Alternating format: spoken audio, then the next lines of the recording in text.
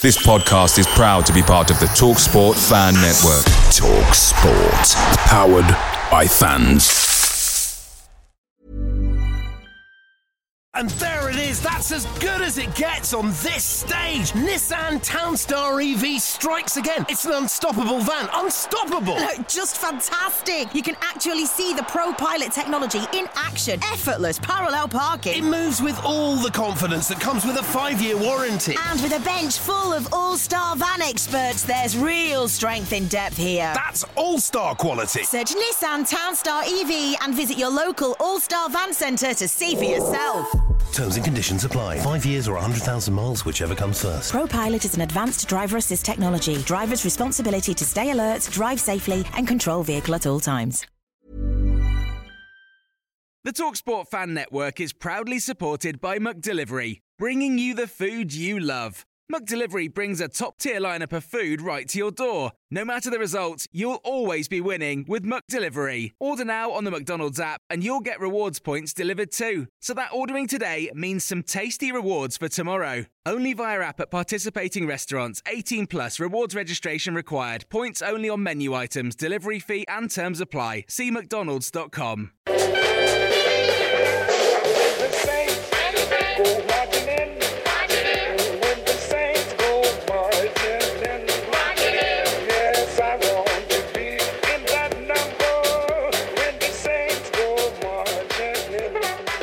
Hello, I'm Martin Stark, and welcome to the latest edition of the Total Saints podcast. It's where we get together a panel of Saints experts to discuss all things relating to Southampton Football Club.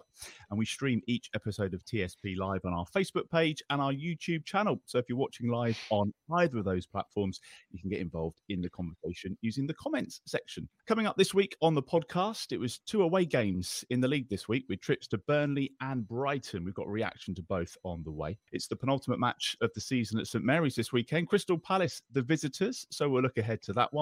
And what a week for the Saints women's team, a league and cup double.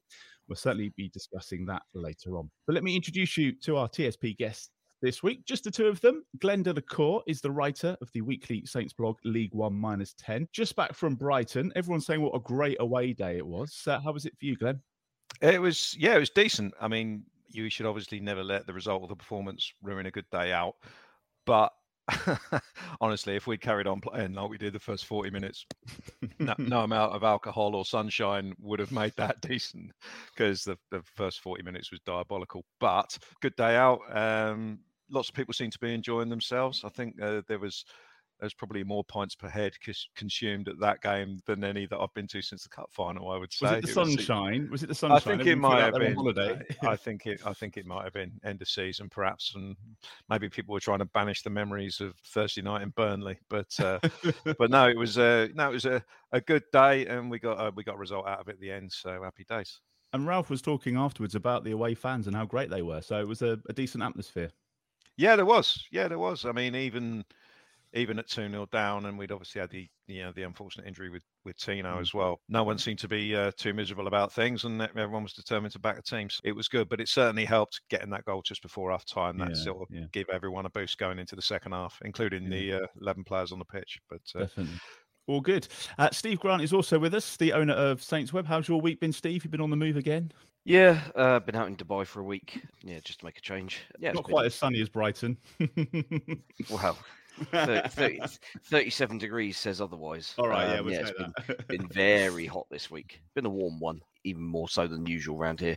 Decent day with load of the Dubai Saints at Brasty Beach Bar. So that was a good afternoon. Yeah. Excellent. The biggest hello and thank you, as always, is reserved to our wonderful patrons wherever you might be listening or watching live this week. Welcome to episode 195 of the Total Saints podcast.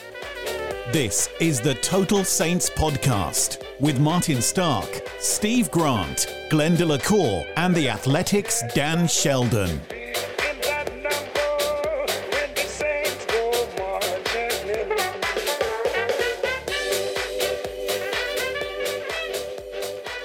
Just a little reminder that we're going to be hosting a live podcast in Southampton for our 200th episode. This is going to be on Friday, the 27th of May. It's going to be from 7 o'clock at the Five Rivers Bar in Beavers Valley. That's the sports bar.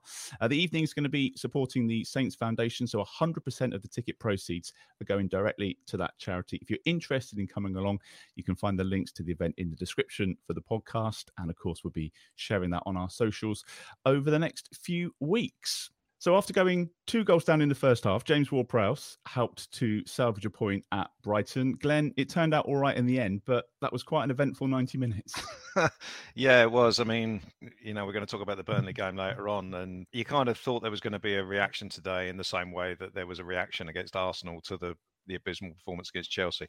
But the reaction of letting in a goal in less than a minute wasn't exactly, you don't want your centre-half tackling your goalkeeper and giving Danny Welbeck an open goal from 3 yards. So wasn't the best of starts.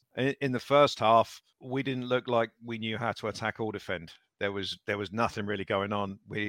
Tino hit the post, didn't he, just before he got injured. But other than that, we had the injury break, and then Brighton scored again because we lost the ball high at the pitch and just a shambles, and it ends up in an own goal. So the first half was terrible, and like I say, we couldn't attack, we couldn't defend.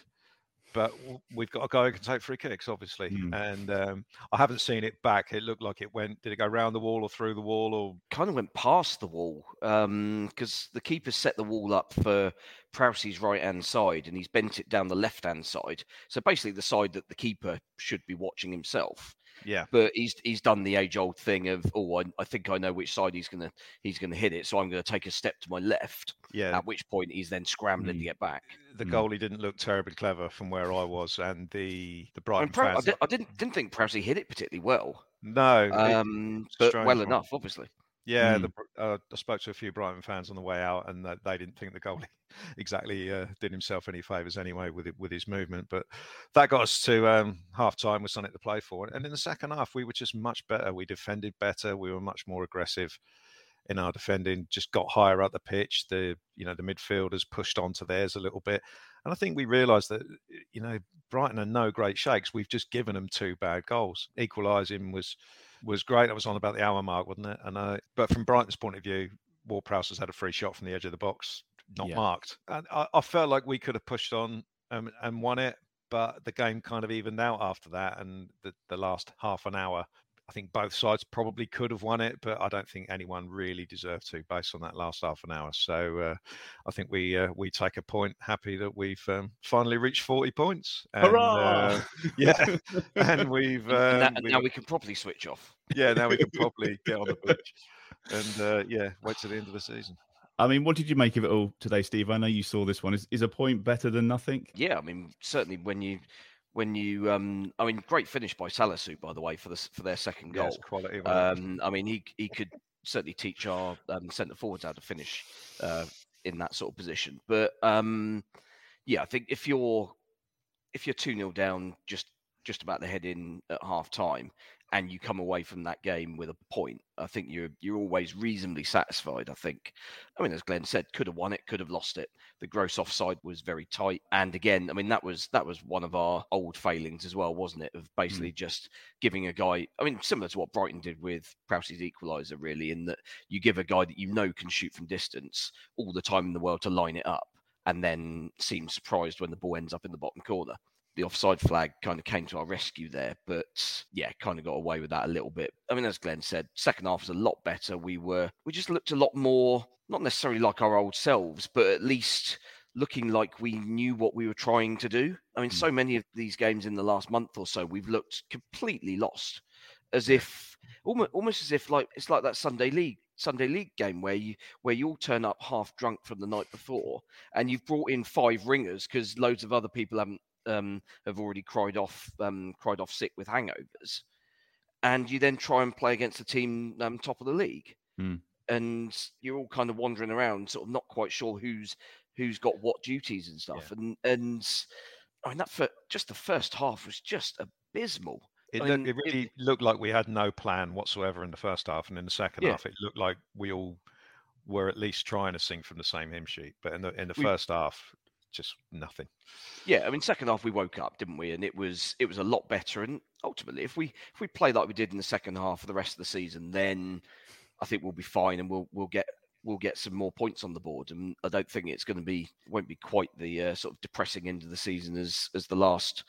Well, certainly Burnley midweek and the Chelsea game had suggested it might be, but who knows? I mean, it's one of those you've got to play each game on its merits, and we'll see how the guys look Saturday afternoon when kick off against Palace. Because if we start the game well there, then we'll have a chance. If we do what we did today, then we'll be in trouble again. And it's just so frustrating. It's interesting you say we were kind of like back to our old selves in that second half. I'd almost forgotten what our old selves was like. It seems that long ago. And Glenn, 6 changes. If that isn't a manager saying he wasn't happy after midweek, then I don't know what was. Back to the 4-2-2-2 formation. So Salazar, Livramento, Redmond, it was Teller, Adams and Long, wasn't it? All recalled. Long was an interesting choice, perhaps. That's one word for it. What did you make of the changes and the guys coming in? Well, as I looked down the team sheet, 1 to 11, before I got to Shane Long, I was thinking, well, that's fair enough. Elyounoussi and Armstrong haven't been great the last couple of games. So, Redmond deserves a go. And I was pleased to see Teller given a start, because he's one that, for me, has a lot to prove. Is he going to be a useful player going forward, or is he going to be another sort of Josh Sims who looks good in patches, but never really cements a place down in the team sort of thing. So I was pleased to see him start. And to be fair, he did quite well. When I saw Shane Long, I just don't understand it, how 35-year-old Shane Long can be the answer to any question that you've got at this stage of his career at the end of a season. We all know what he can do. We all know what he can't do. And it was interesting how the game played out, because I thought Che Adams had one of his best games in terms of holding the ball up, knocking it off. He was absolutely outstanding, but barely gave the ball away, didn't give the Brighton defenders any time to do anything. I thought he had an excellent game. But if he's doing all that, he's not the goal threat. So you need the other striker to be the goal threat. And if the other striker is Shane, with the best one in the world, it's not going to work. So I was surprised that he was picked. I was also surprised that he lasted as long as he did. He had a couple of nice touches in the second half, but he is what he is. Sorry, I've waffled there. What was the original question? About the starting lineup. Yeah, the guys coming in. Yeah, it was great to see Nathan Teller, wasn't it? Yes. I thought he was a bit of a bright spark, perhaps. Yeah, I thought he used his pace to good effect. There's a couple of times Veltman, I think, was there right back. There's a couple of times he closed him down, and he just obviously wasn't expecting him to get there as quickly as he did. And he won a couple of free kicks and stuff like that, and generally did well. But you can tell he doesn't play that often, because it's every game, isn't it? He goes down with cramp or something, and he had to come off in the end. But I thought he did a good job, and I hope he gets given another opportunity against Palace. He certainly didn't play himself out of the team like some of the guys against Burnley clearly did, and he probably deserves another go next week. So good luck to him. And Steve, we were obviously expecting to see some changes, but maybe not as many as 6. That's kind of like cup game, isn't it? Yeah, but I think part of that is a reflection on A, how badly Thursday went, but also B, the fact that we had one day fewer preparation for the game. Brighton had played on Wednesday in what was essentially just a training game where they were defending against Man City for 90 minutes.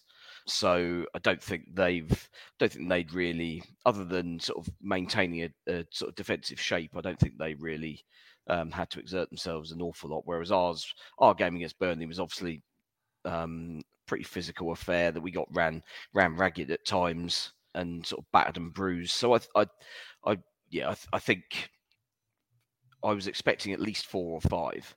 So yeah, I wasn't wholly surprised. It was interesting though that Bednarek continues to keep his place.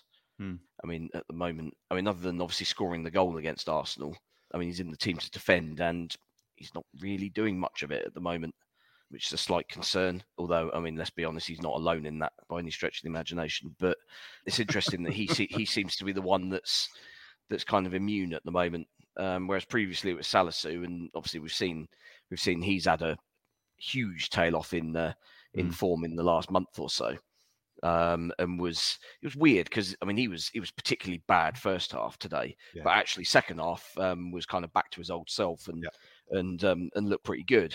So hopefully all of that's out of his system, and we're going to need him, aren't we? Move on from there. Oh, definitely, yeah. Yeah. I mean he should be the guy that we're building our defence around for the next year or two, depending on interest from elsewhere.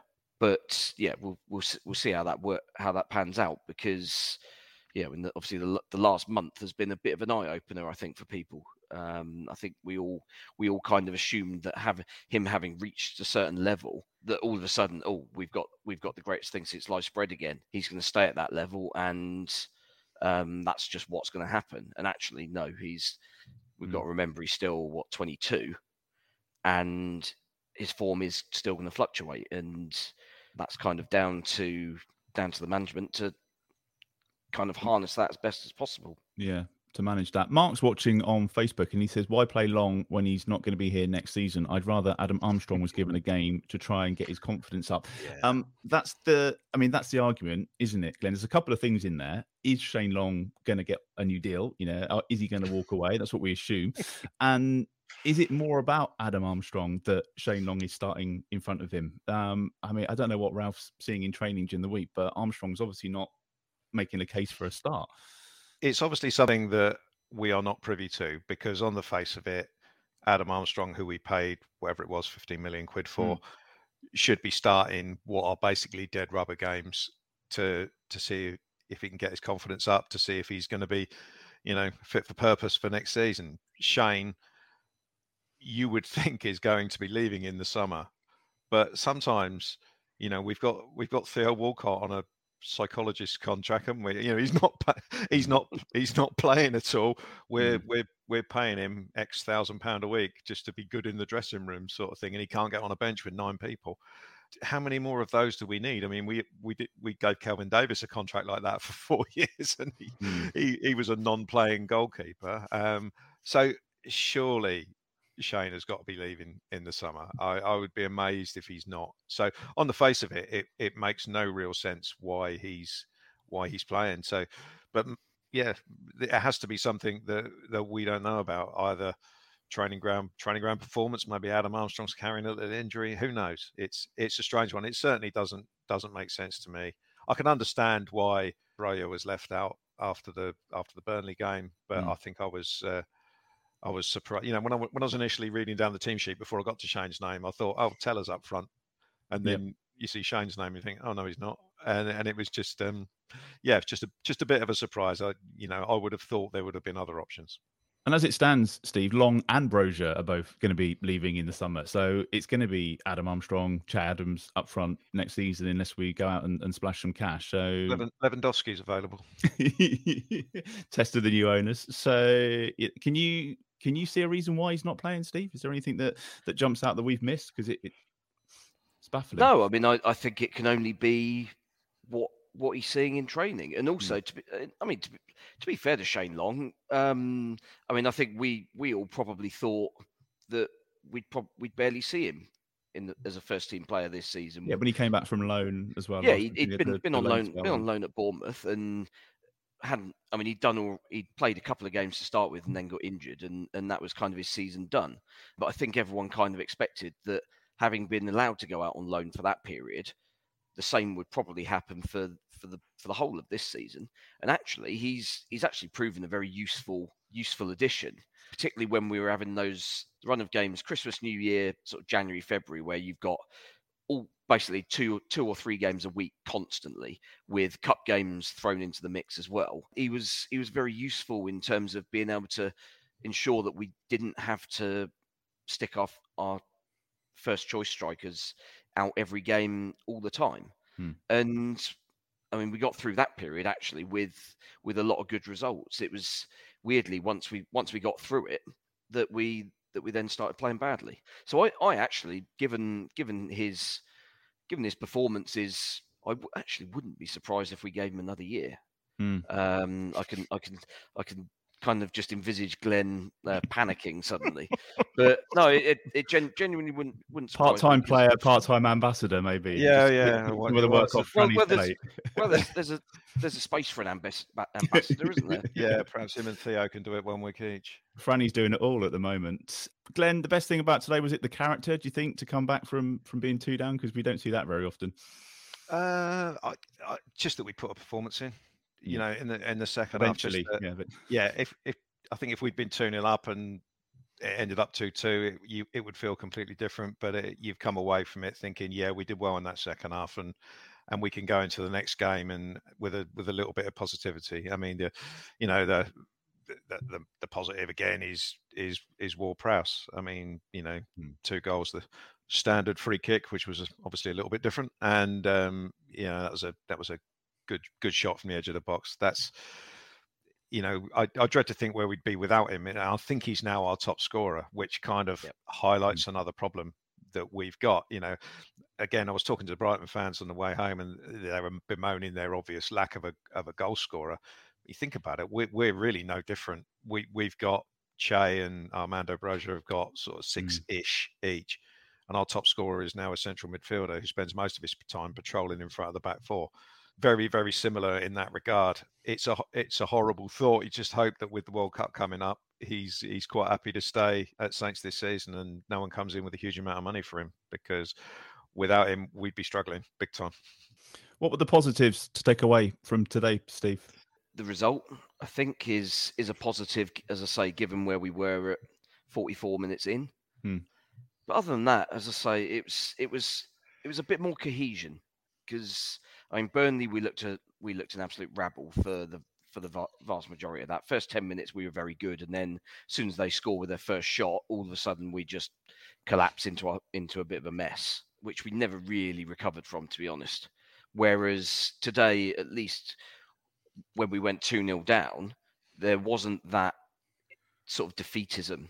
We've mentioned it in the past, haven't we, fairly recently, that this season hasn't been like other seasons where you knew that as soon as we concede 1, there would be sort of 2, 3, 4 to follow, and that there was absolutely no chance that we were getting ourselves back into a game. Whereas now, when we concede first, you do still think, it's not a hammer blow that all of a sudden our confidence is going to be shot to pieces, and now we're kind of hanging on for the next 5 or 10 minutes to see how many we let in this period. So I think getting back to that part of our sort of attitude, if you like, is positive. Other than that, we were all right, but it was still one of those performances where we could easily still have lost that game, even after dragging it back. It's a 45-minute performance, isn't it? It's not a full 90. We're feeling defensively, we are still a train wreck. We're is it 4 games left to go? We've just got to 40 points, and we get a point away at Brighton, and we're going, it's all right, it's not a disaster. That kind of sums up the season, really, doesn't it? We're going to have to talk about Thursday night, a dreadful result away to a team who were in the bottom 3 and without a manager. Glenn, I guess after a solid performance against Arsenal, this was always going to happen, really. Well, it shouldn't have done. Where do we start? Team selection was mind-blowing. All I can think is that he wanted to reward the players who played well against Arsenal. He got the result against Arsenal, but it's a completely different assignment. Burnley away is completely different to Arsenal at home. There's an argument we didn't even necessarily play particularly well in that game. Yeah, absolutely. But one thing that did happen in the Arsenal game is that we offered absolutely no threat going forward. So the same 11 players against Burnley offered next to no threat. 10 minutes, we did okay, as Steve said earlier, and then once the goal went in, we didn't do anything. Same as the Chelsea game, didn't do the basics, didn't win headers, didn't win tackles, tracking, closing down the wingers. That was the thing we highlighted last week about Burnley. We made Burnley look like prime Barcelona at times, which was ridiculous because we just weren't at it. And all their threat came from crossing the ball into the box, which was always going to be the case. They've got a 6'6" centre forward. They're always going to be loading balls into the box. It's a great goal by Connor Roberts, but Dwight McNeil had tried to do exactly the same shot 2 seconds earlier, and we didn't react to it. We sent him inside and let him have a shot with his left foot, and bang. Did I read it's his weaker foot and he's only had 3 shots all season? Sounds about right. Yeah, I mean Roberts. I don't think Roberts had ever scored a senior goal before. Yeah, brilliant goal. Yeah, that was a great finish. I mean, particularly with your wrong foot. But yeah, it's just. Is it one step forward and then 2 steps back, Steve? That kind of sums up the season as far as I'm looking at it now. You one good game and then it's like another couple of steps back, and here we are again. I mean, that one kind of felt like we kind of jumped off the wall as opposed to having steps in place. Everything was so predictable. Like everything that Burnley threw at us was exactly as you would have analysed it, like in the 3 or 4 days before the game, and they'd have sat through endless videos of Burnley overloading the fullbacks and allowing Charlie Taylor and Dwight McNeil to put crosses in. And when it comes to Thursday night, oh look, we're letting them do it. It's just ridiculous. I mean, I think the only one thing that I think you look back in hindsight and say, well, actually, someone should just have done something there, was so from the Roberts goal came as a result of Lianco blocking McNeil's shot with his face. If he'd gone down in the same way that Burnley did, 3 times in that second half? Yeah. Holding his face, the ref would have been obliged to stop the game. Head injury. And they wouldn't have scored. And then second half, you get 2 occasions where basically we have the ball in their penalty area, but someone has gone down like a sack of spuds, hold some part of their head, and the referees just automatically stop play because he feels duty bound to do so. You then get into this sort of vagary of the laws of the game, whereby if players stopped when the ball is in the penalty area, the ball automatically returns to the defending team regardless of who was in possession. So obviously those 2 occasions, Burnley got the ball back, whereas we were the guys on the attack. I mean, let's be honest, we wouldn't have scored anyway. No, the way we played Thursday night, but you'll still be playing now. Oh yeah, quite possibly. You can kind of see why the law was written in the way it was, but ultimately, teams that kind of think about it a little bit, as Burnley very clearly have, will use it to their advantage. And we got completely screwed over twice there. It's gamesmanship, isn't it? I mean, it's like, we had the old energy drink thing, which we did to death at the time. And but both those Burnley players who went down, or 3 of them, whatever it was, they both recovered quick enough, so the trainer didn't have to come on, so they didn't have to leave the pitch. Yeah. So there was so basically, just by going down, they won possession. That was the net result of that, and there was no injury. I mean, surely if you're going down saying you've got a head injury, you should have to leave the pitch to have some sort of head injury assessment. That would stop that at a stroke, wouldn't it? I mean, the game doesn't. Yeah, the game doesn't take concussion anywhere near seriously enough anyway. No. And needs to do more. And yeah, certainly there should be a concussion assessment with an allowable sub, I think, on a temporary basis for the 5 or 10 minutes that's required to do that. But of course, if you're Burnley and James Tarkowski's the guy who's gone down to try and stop the game with a claim he's got a head injury, he's probably not going to do that in future, because he's their best centre back, so they're not going to want him off the pitch for 10 minutes. Yeah. The first goal was a poor one to concede. The second goal, I know you took a bit of an issue with this, this Glenn. Well, first of all, it's like, well, is it a foul on James Ward-Prowse? But also Jack Cork interfering with play, and they were checking it from every angle. And Steve will probably have a better idea than me about the wording of the offside rule these days. But for me, he's headed it down. Is Cork offside in an offside position? Yes, he is. There's no one playing him onside. They seem to be talking about whether he actually touched the ball or not, or whether he did or whether he didn't. The ball was going straight to him, and he's jumped out of the way. So he's in Fraser's eye line without a doubt, even though it's slightly to the side. So I have no idea how on earth they can say that's not offside and he's not interfering with play. Because it seems to me now that if you take that to its ridiculous furthest limit, he can stand directly in front of the goalkeeper, and as long as he jumps out of the way when the shot comes in, that's fine. That's the way it seems to, it seems to play out for me. If you're going to interpret the rules that way, Stuart Atwell, I don't know who it was on. It was on VAR. It's probably John Moss. I don't know, but I don't know who was on VAR. But I don't see how they can give that one as a goal. But as we were talking about with the head injuries and all that, it wouldn't have made the slightest difference to the result of the game, and it didn't matter. I mean, I guess it was an early end to the game, if you like, making it 2-0 because we were never going to get 2 goals. I wondered if Oriol Romeu was going to get any closer to put a header wide with those 2 chances that he missed. I mean, well, he had one today as well, didn't he? Yeah. But that was basically, all we did up there. It was a rubbish game. I thought the referee was rubbish. I thought the team selection was rubbish. I thought everything about it was rubbish, really. And and thankfully we got a point today. Couple of other bits just on that game. I think, Steve, when you're playing against a team that are fighting to stay in the league like they are, surely the minimum you have to do is match their work rate. And we just don't seem to be able to do that for some reason. Yeah, I mean, I think we do tend to have these just occasional games where all of a sudden just nobody seems to have any energy. There doesn't even seem to be any logic. There's no pattern. It's not, we play against a certain type of team, therefore we've got nothing in the tank. Burnley were, to be fair, I mean, since Dyche left, actually Burnley have played pretty well. Never lost it. 7 points out of 9. Yes, they beat Wolves today. They got a draw again away at West Ham, which they probably should have won, and they've beaten us.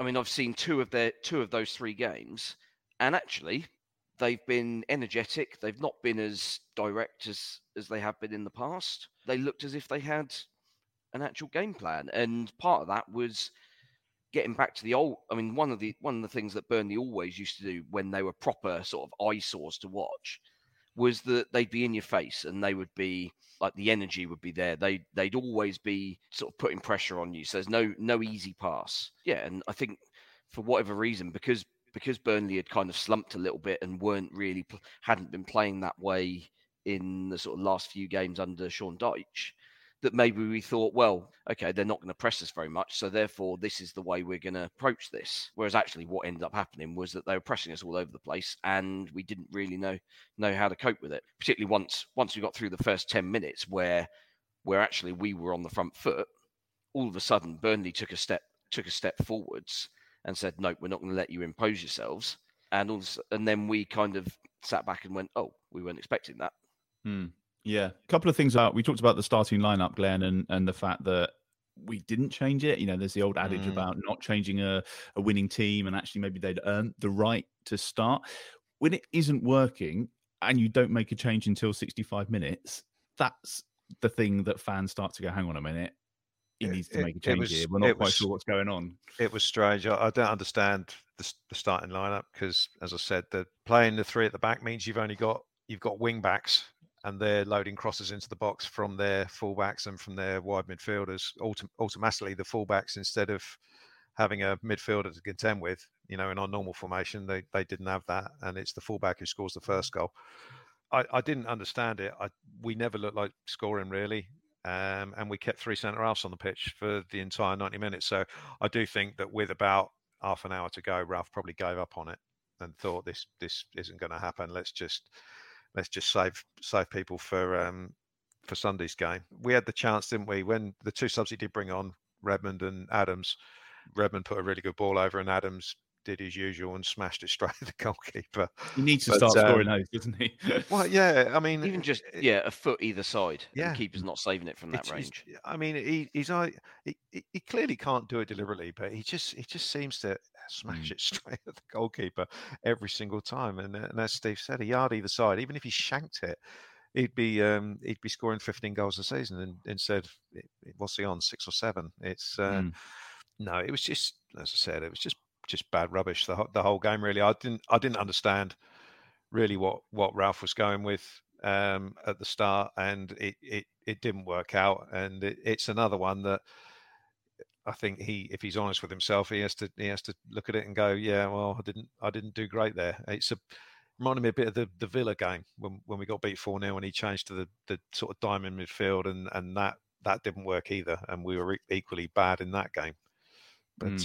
But yeah, there you go. We move on. We did better today anyway. Was it the 3 games in a week? Do you think, Steve, does that come into play a little bit with the extra the midweek game and having to think about the weekend and the recovery time? Yeah, I mean, I think it comes into it a little bit, but at the same time, Burnley had the same schedule, Brighton had the same schedule, so it wasn't as if we were massively disadvantaged. Brighton had an extra day, but they were playing Man City. I mean, as I said earlier, obviously it was a kind of just a defensive show in kind of sort of training mode, really, attack against defence, where, I mean, I don't know how much that takes out of you physically. I think it's more mentally. Yeah. Those sort of games are where you're just mentally exhausted from continually having to check over your shoulder to see where Sterling's run to, where Mahrez has run to, where Bernardo Silva's run to. Whereas physically they looked pretty fresh from the kickoff, whereas we didn't. But no, I mean the one thing I didn't get with Burnley, why the hell was that on a Thursday? There was no reason for that to be played on a Thursday. Again, comes back to this nonsense with the Premier League just treating fans like absolute dirt. Yeah. Crystal Palace next. Glenn, they've had an all right season under Patrick Vieira on the face of it, but when you start to delve a little deeper under the bonnet, maybe not. I think I and a few others were expecting them to struggle this year. They've done better than we would have expected, perhaps. I think the notion that they would struggle is because they've struggled the last couple of years under Roy Hodgson, and they were eye-wateringly bad to watch. And they've had the same problem for a couple of years, that is Wilfried Zaha or no one, to cause you any problems up front. But this year they do seem to have sort of more options. Mateta looks a handful. Is it Elise? Elise, how you pronounce it? He looks a decent player as well. So they've got more options, and it's a bit of a transitional season, I guess, for them. Patrick Vieira's first season in the Premier League as well. I think they've done okay. They haven't been usually once a season, Palace are looking like, bottom six, may slip into the bottom three, but they haven't really been anywhere near it this season. So I would say it is an improvement to what they've normally done. They got to an FA Cup semi-final as well.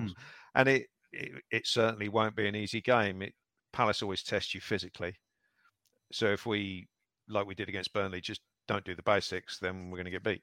It's as simple as that. You have to. They're a good enough side now that you have to defend properly. You can't get away with a couple of people not being at it. You have got to be in their face the whole time. We know Mr. Zaha can be wound up, but I just think they've got a little bit more about them this year. A couple of players that they seem to have had kicking around for ages, like Milivojevic and MacArthur. I don't think they've been as regular this season. They've tried to sort of move on with slightly more talented players. So I think overall there'll be most fans at Palace will be quite happy with their season and looking forward to seeing what they do next year. 2-2 at Selhurst Park back in December, Steve. It's not going to be an easy one this weekend. It'll be interesting to see how. I mean, obviously they don't play this weekend until tomorrow night against Leeds. It'll be interesting to see how they respond to basically not turning up for their FA Cup semi-final like we did last season, because obviously we didn't respond to that particularly well. I mean, Palace are similarly safe in mid-table. They're not going down. They're not going to qualify for Europe. So essentially, they are playing for 10th, maybe. But it comes down to whether that is actually something that top-level players actually aim for. Is there this applies to us equally? Is there actually a desire from players to finish 9th as opposed to finishing 12th? Does that make any difference to players, or is it all about either you win something or you don't? I don't know. I mean, I think certainly the top players, it's all about winning stuff. I mean, while we've got good players, they're playing for us and Palace respectively for a reason, and they're not at the very top of the game yet. Some might do, but at the moment they're with us, and that reflects kind of the level and also partly the sort of mentality, I think, of these players. But I think we'll probably have a better idea of what Palace are going to be like after tomorrow night. But if they put in another limp performance against Leeds, I think we've got every chance of taking advantage of that on Saturday, because it may well be that their players have just said, right, we're done for the season. Let's just coast through. Given the plaudits that a lot of their players and the manager have had over the season, their fans would be quite disappointed with that, because I mean, Vieira's had rave reviews. Conor Gallagher rightly has had rave reviews. Eze and Mateta and Elise, and And even defensively, Johansson, who they signed for pretty big money, like 25 million or something mad, and Gahey alongside him, who they got from Chelsea for a similar fee. They've all been touted and sort of lauded at various stages during the season. And if that team then suddenly finishes 14th or 15th, you can't think, well, I mean, have they really done anything this year? Not quite so sure. And I mean, to be fair, the same applies to us. If we limp horribly over the line as we have done in a number of seasons past, then you can't say, well, I mean, quite frankly, what was the point of all that? Well, we said last week when we were doing the predictions, we were kind of joking about, well, we're almost better off predicting what team's going to turn up. Little did we know what was going to happen on Thursday night. Steve, I think you predicted a draw today, so I'll give you the honour of going first for the Crystal Palace prediction for the weekend. If you're watching live, by the way, stick your score predictions in the comments. What do you reckon, Saints against Palace? I mean, we can't defend, so we're not going to keep a clean sheet, but I think Palace will give us chances. So, to be honest, I'll go for another 2-2. That'd be entertaining at least. Entertaining game. Glenn? Just like to say, this is the most pointless part of the podcast. But in amongst a lot of pointlessness, this is the most pointless bit. The bar is quite low. The bar is low, yeah. We'll go, this is the second time in a row I've agreed with what Steve said. This is a chance to pick up some points on Dan, who's not here. Oh, yeah, okay. I'm not helping, am I? Oh, no. I'll go for a 2-1 win. Don't ask me why. All right. Yeah, I think we can defend well enough to only let in one horrendous goal, and hopefully Fraser will perform a madness and keep the score down, and we can nick it. There has been some positive news this week, and that's the Saints women's team. Charles Patrick says, I've just joined you from a happy bus full of Saints fans on the way back from our cup win. I think Chris Walker is watching as well. So hello to everybody who's watching on that bus. Great result during the week against Portsmouth, 2-0. 5,100 fans at St Mary's for that game, which was brilliant. So they got the promotion playoff against Wolves to come, and then obviously a great 3-0 win today against Huddersfield to win the League Cup. It's brilliant to see, Glenn. But you were looking into the sort of the makeup of the league and what might happen should we win that playoff and the bottom of the league. It's not easy, is it? I think it's. I mean, the rules were set at the start of the season, so you can't really complain about it too much.